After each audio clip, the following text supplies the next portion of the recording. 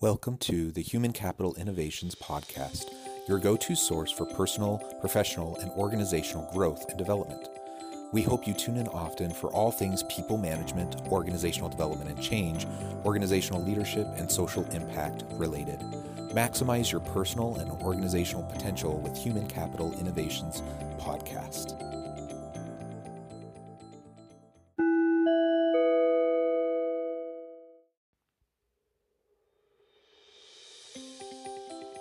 Welcome to the Human Capital Innovations Podcast.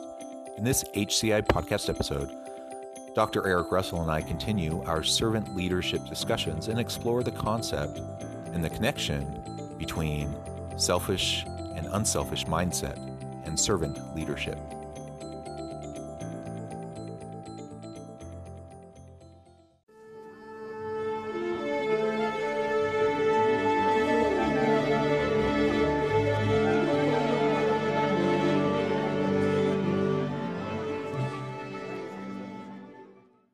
Dr. Eric Russell, welcome back to the Human Capital Innovations Podcast. Thanks. Good to be here. Yeah, it's great to be back with you, my friend. It's always fun to chat, and we always have good conversations even before we hit record and get rolling. Just catching up with you after the holidays, and now we're into the new semester at the university, and just getting a chance to catch up has been a lot of fun. Yeah, it has. It's good to see you. Today, we're going to continue our servant leadership conversation series. And I thought today would be fun to talk about unselfish mindset and the connection with servant leadership. It's not about us. It never was, and it never will be. And so we're going to explore this together and what that can look like, and the different aspects of what we might call selfishness or unselfishness, and how it might connect to leadership and servant leadership. Before we get started, I do need to do at least a little bit of an introduction. Dr. Russell has joined me now on maybe a dozen or more of these servant leadership conversations. We might even be up to like 15 or so. And I would invite listeners to go back onto the Human Capital Innovations website, to the podcast tab, and you can see all the episodes either in order as they've come out or by topic. And one of the areas is all of our servant leadership conversations. And so you can go back to the back catalog and check all of those out. Dr. Russell has joined me on a number of these, and he is an HCI research associate and an associate professor of emergency services at Utah Valley University, with extensive experience in emergency services, fire services, and doing consulting work around the globe. So it's a real pleasure, Eric, to have you back. And we've known each other for a really long time, and are good friends. So it's always fun to have these conversations with you. Yeah. Looking forward to this. So, Eric, I know that you've done a lot of thinking and writing along the lines of the selfish, unselfish kind of dichotomy, and the different forms that it might take in our work life, and how that might connect with servant leadership. Would you mind giving us just a quick overview of your initial thinking along the lines of the role of unselfish mindset in servant leadership, and then we can go from there? Sure, absolutely. One of the faults of servant leadership literature is it left this huge gap of what's in it for me. And in 2014, I just had this epiphany, and it was based on Rand's book, The Virtue of Selfishness. And if I had the ability to go back, I would have told her that was the worst thing she could have made the title, because the book should have been The Virtue of Rational Selfishness, because there is a universal difference between irrational selfishness and rational selfishness. But that thought kept going with me through my work in servant leadership. And then finally I sat down and I came up with this theoretical concept that was published in Servant Leadership Theory and Practice, known as the Servant Leadership Cycle of Benefit. And what it is the cycle of benefit exists in servant leadership, and it's a constant cycle. It never goes away, because there is always this tangible and intangible benefit to the servant leader through their service to the follower. And it could be something as simple as what Adam Smith said, which is you find happiness in the success of others. Selling servant leadership is very difficult in the corporate world because of the high speed, low drag, winner takes all mentality that has to exist in order to be a successful for-profit company, and the same in very alpha professions of military and fire and police and things like that.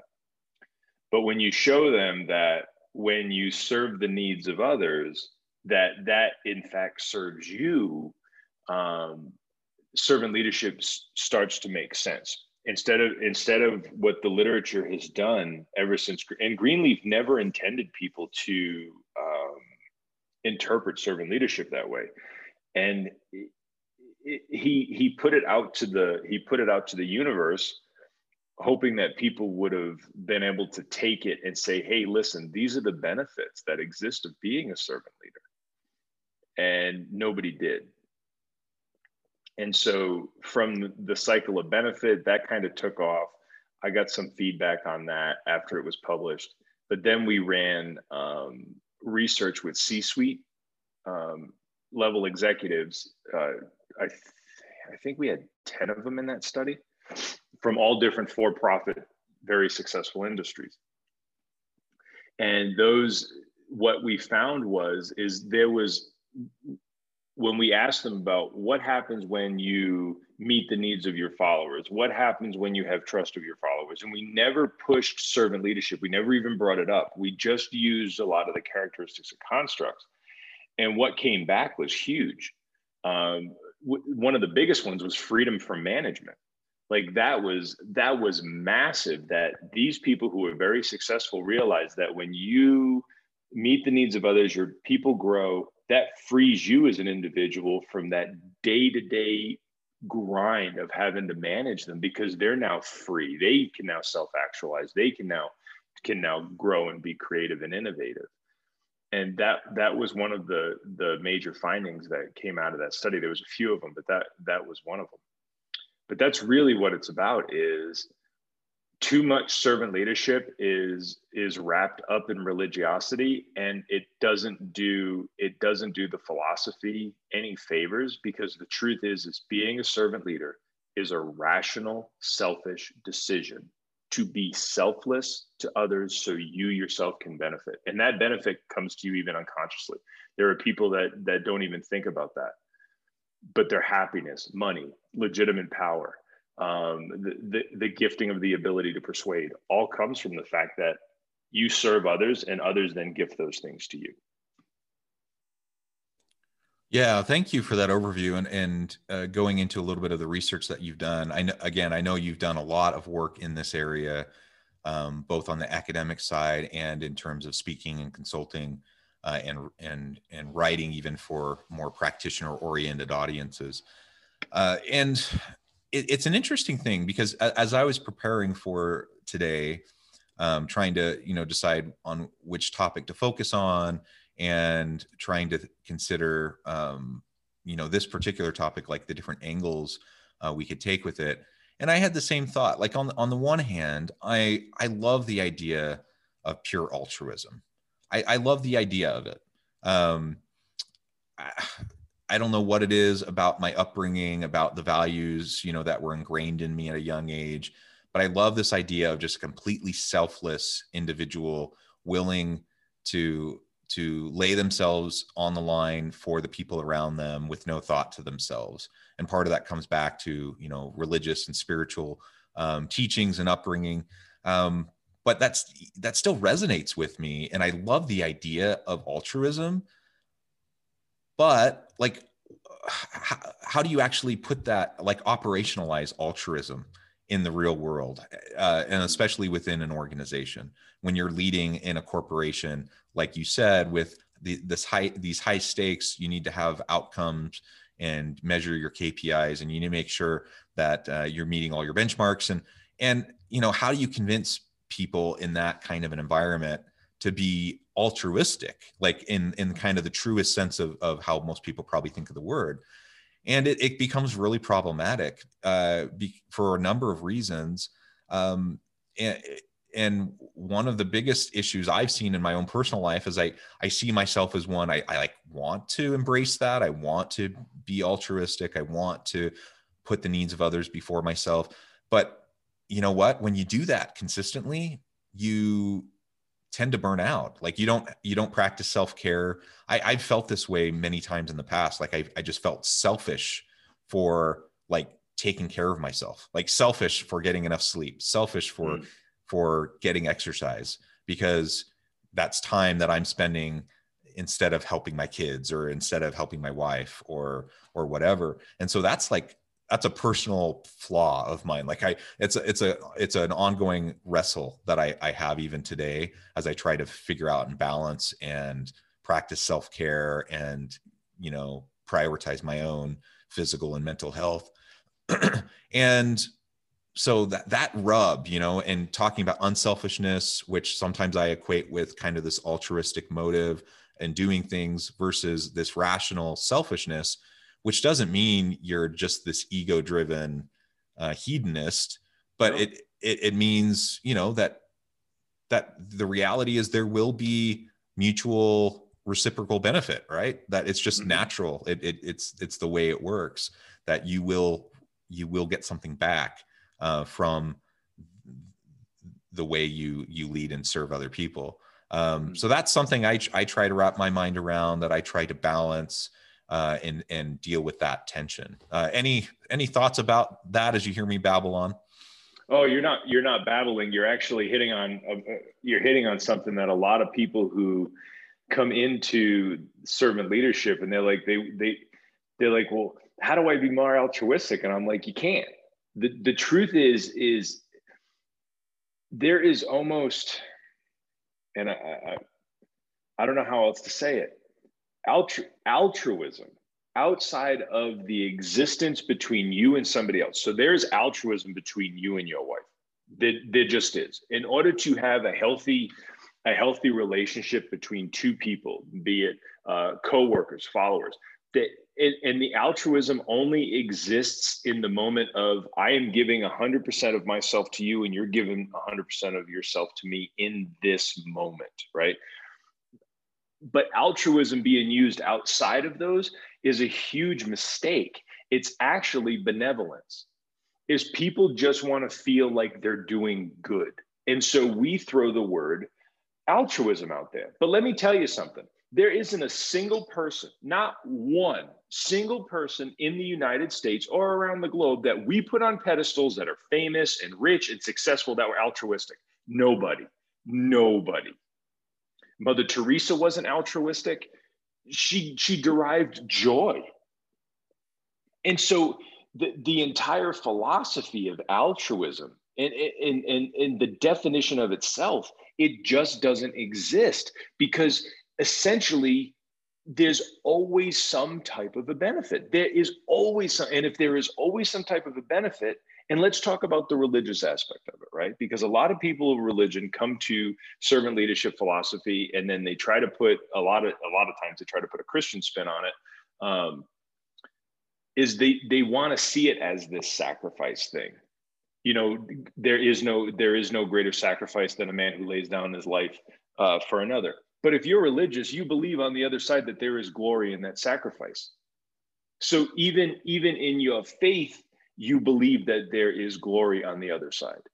And so even if you believe that, even that sacrifice itself isn't altruistic, because whatever exists on the other side and nobody knows, if you believe that to your core, you believe that you're going to live in glory. And so therefore the whole entire concept of altruism starts to unravel. But then people start to have problems with this. We see this in a lot of parents who feel that they have to sacrifice for their children and they can't take 20 minutes to go swing a kettlebell or do some mindfulness. You're no good to your kids if you're unhealthy. You're no good to your kids if you're depressed and you're anxious and you feel like everything's crumbling around you, but for some reason you're just going to be the male praying mantis and sacrifice for the species. that's cultural. That's actually culture that has been injected into the minds of people.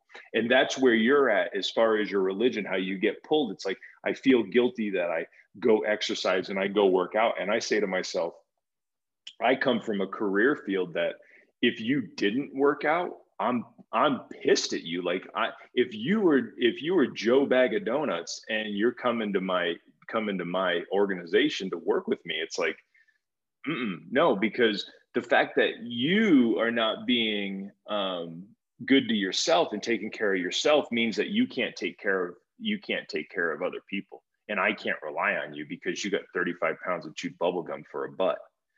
I need you to actually be in your top physical condition to do that.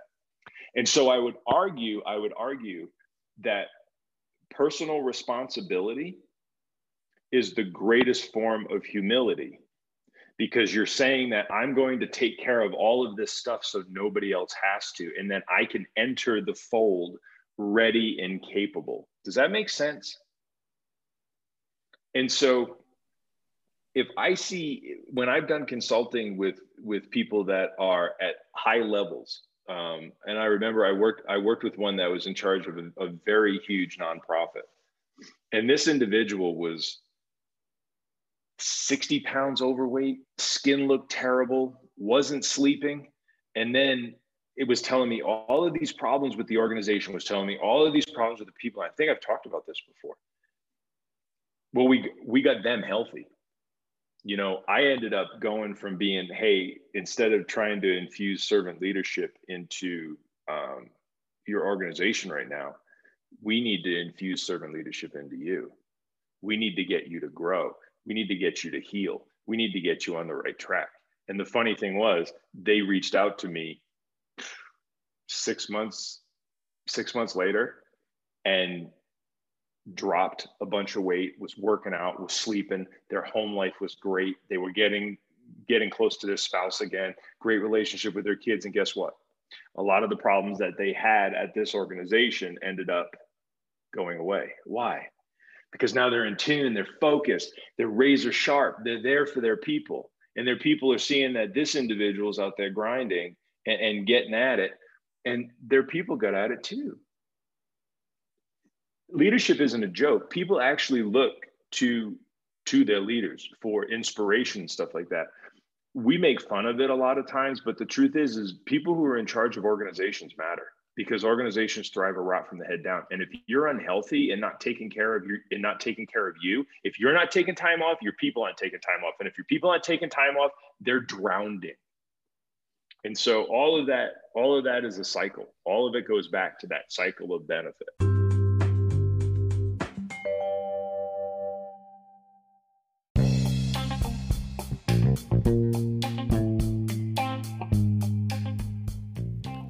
I'm excited to announce the publication of my new book from HCI Press, The Alchemy of Truly Remarkable Leadership: Ordinary, Everyday Actions That Produce Extraordinary Results.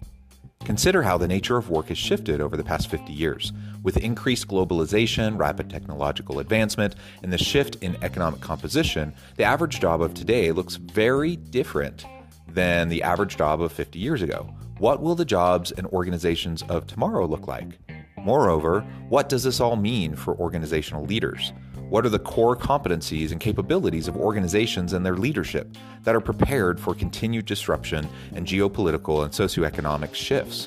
Regardless of what the future holds, increasingly, leaders need to be socially minded, data-driven, decisive, champions of talent, and disruptors of the traditional notions of leadership, teams, organizations, and work. The Alchemy of Truly Remarkable Leadership will help you to explore your own leadership competencies and capabilities and consider ways to apply and implement them into your workplace and personal life.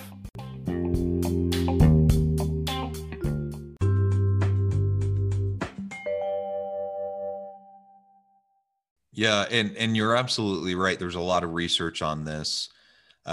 For example, specifically with taking vacation time, paid time off, it's extremely clear. It doesn't really matter how many days the organization gives to their people or what the policy says. What matters the most is what people in positions of leadership actually do. So, if I want to help my people have work-life balance, that means I need to practice work-life balance. If I want them to take vacation time, that means I need to take my vacation time. And everything you're saying absolutely resonates with me.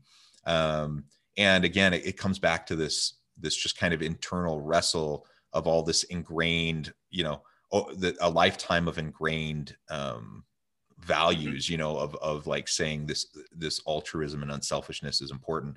And, it is important that we don't walk around each and every day thinking solely about ourselves. It's important that we do think about the needs of others.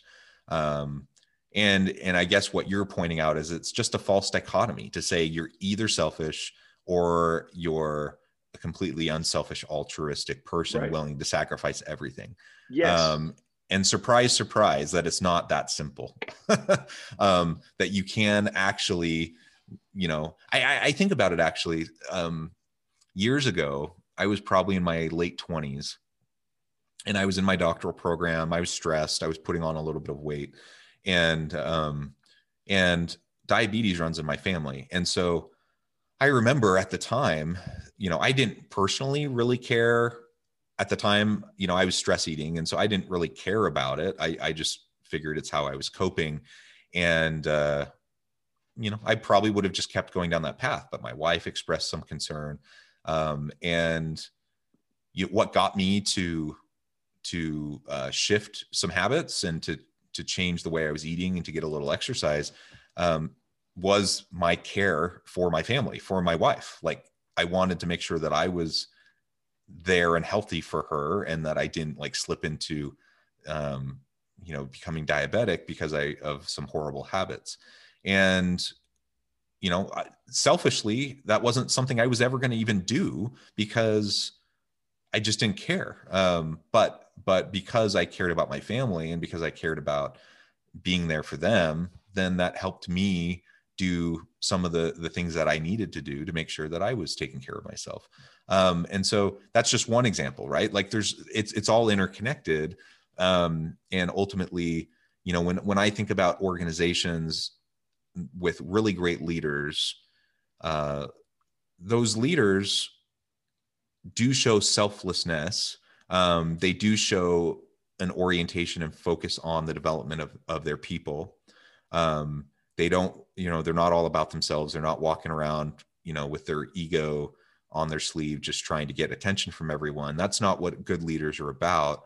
But good leaders also recognize the need to, they need to put their best foot forward. Otherwise, they don't have credibility with the people at their level, right? They need to make sure that they're continuing to achieve.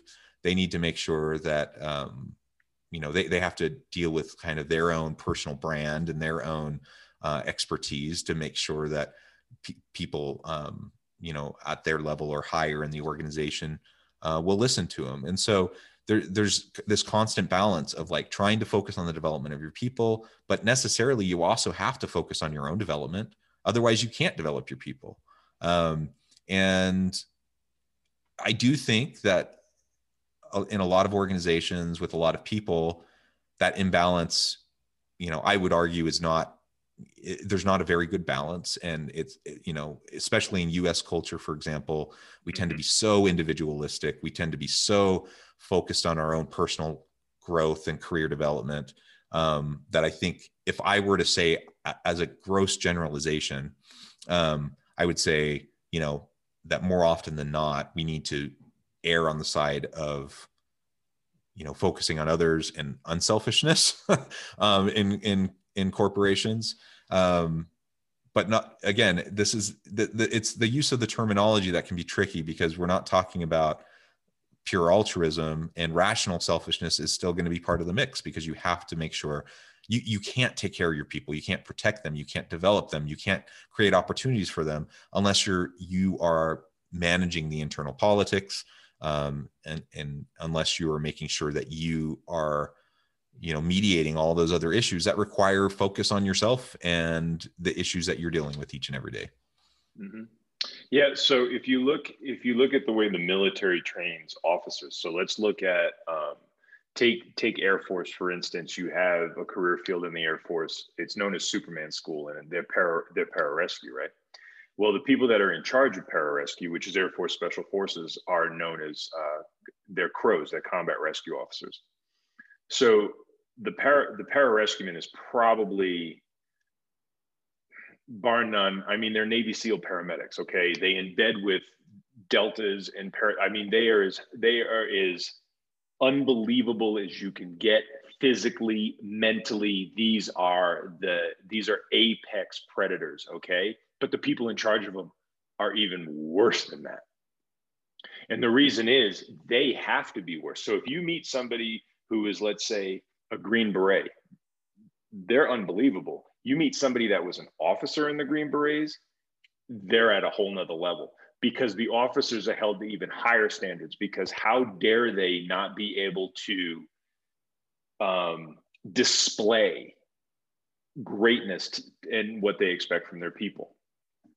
And it's that awesome leadership 101 freshman year question that you ask people in leadership classes is you and the two people that you care the most about are in a canoe, and you're out in the middle of a lake and the canoe flips. Who do you save first?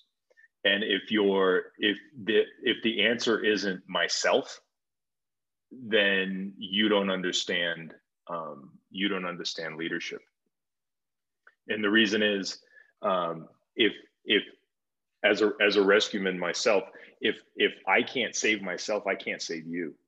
If I don't put my mask on first, I can't save you. That's why you see a lot of these firefighter shows and stuff like that, where they're in a burning building and they take their oxygen mask off and they put it on the victim's face and then carry the victim out of the building. That's crap. That can't happen. You want to know why? You can't make it that far. You've got to carry a whole nother human being. So you have to get that person to clean air, and then you can start CPR, and then you can start bringing them back. But we try to push that narrative even through our media, through our heroes, this altruistic stuff. But remember, Batman was a billionaire, okay? And so it's cute when they talk about stuff like that, passion, sacrifice for others and all this stuff. But these are individuals that have already been given the opportunity to self-transcend, which is Maslow's sixth, that a lot of people don't like to talk about. We always end up at that self-actualization, but there really is self-transcendence. And the people that tell you to do that stuff are usually people that have already been afforded the opportunity of having a G6, okay? And in order to be good and be good for others, you have to be good yourself. And if you believe for some reason that you are somehow sacrificing for others, ask yourself, would you come to work if I took away your paycheck? You can still have your job, but I'm not going to pay you anymore. You're not coming back to work. So let's stop pretending that your work is about your passions. Your work is about paying your mortgage, okay? And then over on this side, if I said to you, you can take this leadership role, but you're just going to basically die out. Well, you're not going to take that leadership role either. So I can't recruit you. So I have to pay you, or you're not coming to work. Why? Because of your needs that you have as a human being. And then over here, I'll give you the position and I'll give you the title, but you're basically just going to die out. You know, you're going to die out through your altruistic self-sacrifice to others. Okay. You're not going to take that position. And so I know it's very lowbrow, but you have to break it down at that level, or people don't start to see all of the crap that's been fed to them to make them think that way. Because the truth is if you're in a college class and you're studying some humanities subject matter and your social justice left and right and altruism and all this kind of stuff, why don't you go work in a soup kitchen? Why don't you quit school and go help a mom and pop family farm that's just keeping their head above water? And the truth is because you don't really want to. And it's because as a human being, you know damn well that you were brought into this world naked and alone, and you are going to die naked and alone. And all you have is control over who you are and building yourself up. And if you want to do, Steve Jobs has done more for the poor than people that have actually started food banks. All right. Steve, you want to help people be successful. You want to be charitable with people, start a corporation and a company, make it successful and give people jobs and benefits and all this kind of stuff. We have construed volunteerism and free with good, and we have mistaken profit and success with greed, irrational selfishness, and bad. And that I don't know why we've done this. Maybe it's to put more money in the offering plate every week. I don't know what it is. But it's a huge mistake, because the truth is if you want to help somebody, be successful, and you can seriously help people.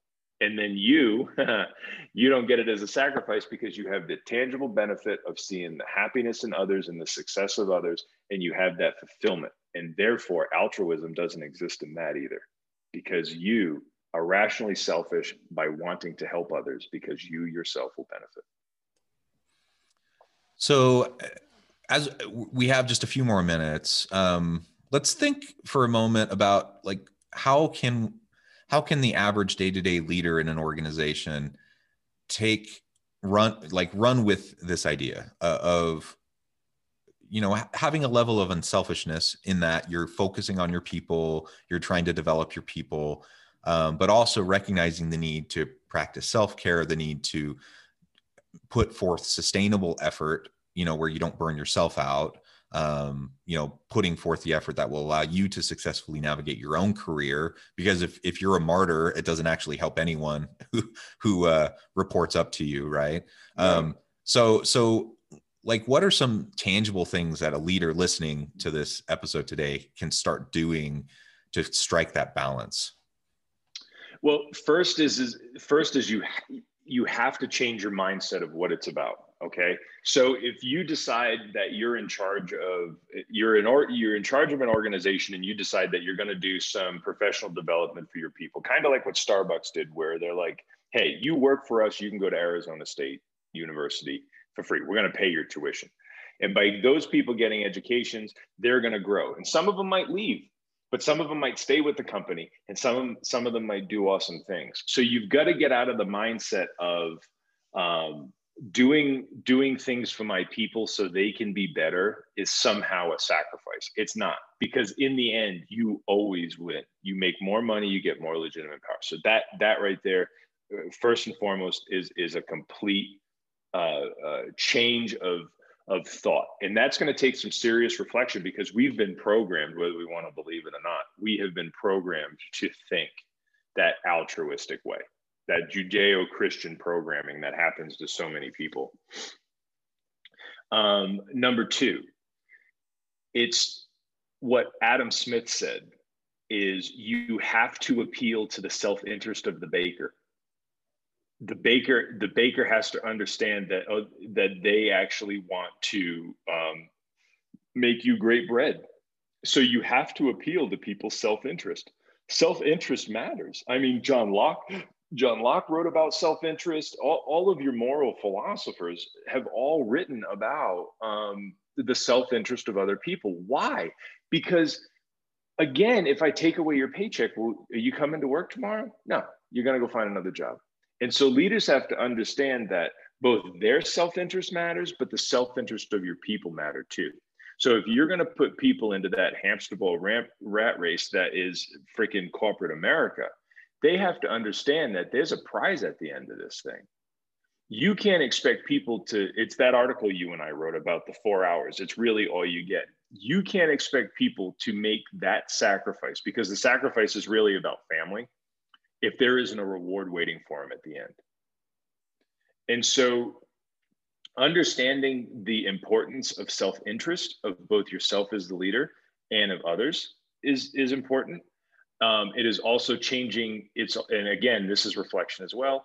You have to change your mindset about how you approach people. That's why servant leadership works.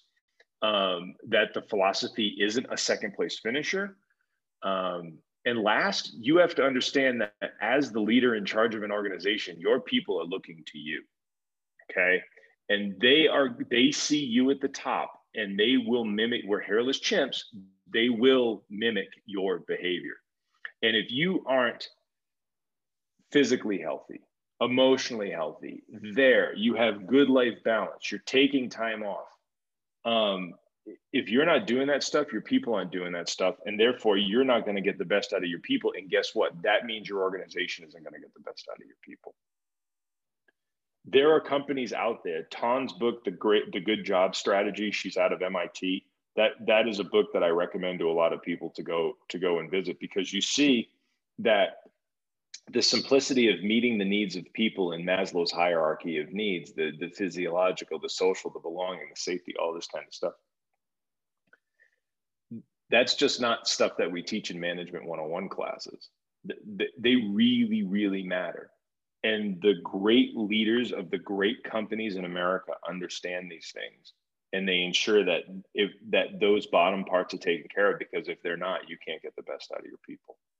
And so the biggest takeaway that I would say for this is understand that when you serve your people grow and become creative, innovative, come up with new ideas, and you yourself in the end are the person who benefits the most. Yeah. Amen. Well said.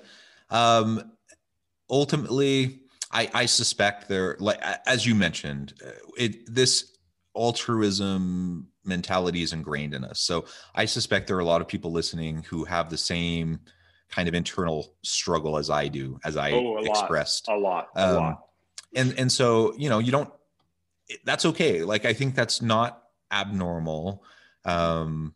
The point is to just work towards over time shifting your mindset in a way that will allow you to successfully navigate the complexities of the world you're in, the organization you're in, that you're going to be able to ultimately find the balance that will allow you to stay healthy and productive while also developing your people. And like you've mentioned several times today, Eric, though it's a reciprocal process, right? The more aligned you are, the greater your ability to help and support and mentor and coach and develop your people so that they can be more aligned and more productive, which then in turn helps you look better in your job, which allows you to get more resources, which will allow you to reinvest in your people. Like, it's just an ongoing cycle. And if we can remember that and focus on that, then we can make sustained effort over time that will allow us to have the greatest possible outcome for not just ourselves and our family, but for the people that we lead and serve, and for our organizations that we're trying to help to be successful. Well, thank you, Eric. It's always a pleasure chatting with you. I appreciate all of your insights. And as we close, I just want to say again, as always, I hope everyone can stay healthy and safe, that everyone can find meaning and purpose at work each and every day, and be able to find a little bit of balance between the selfish and the unselfish, or the rational selfishness, right, that we need to have to be successful. And I hope everyone can have a great week. Thank you.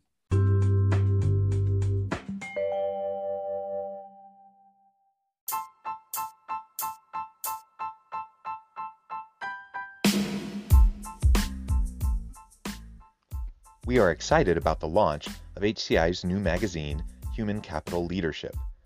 Human Capital Leadership is a free, interactive e-magazine designed to help individuals, leaders, and organizations find innovative approaches to maximize their human capital potential.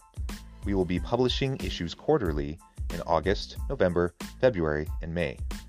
Check out the first issue and let us know what you think.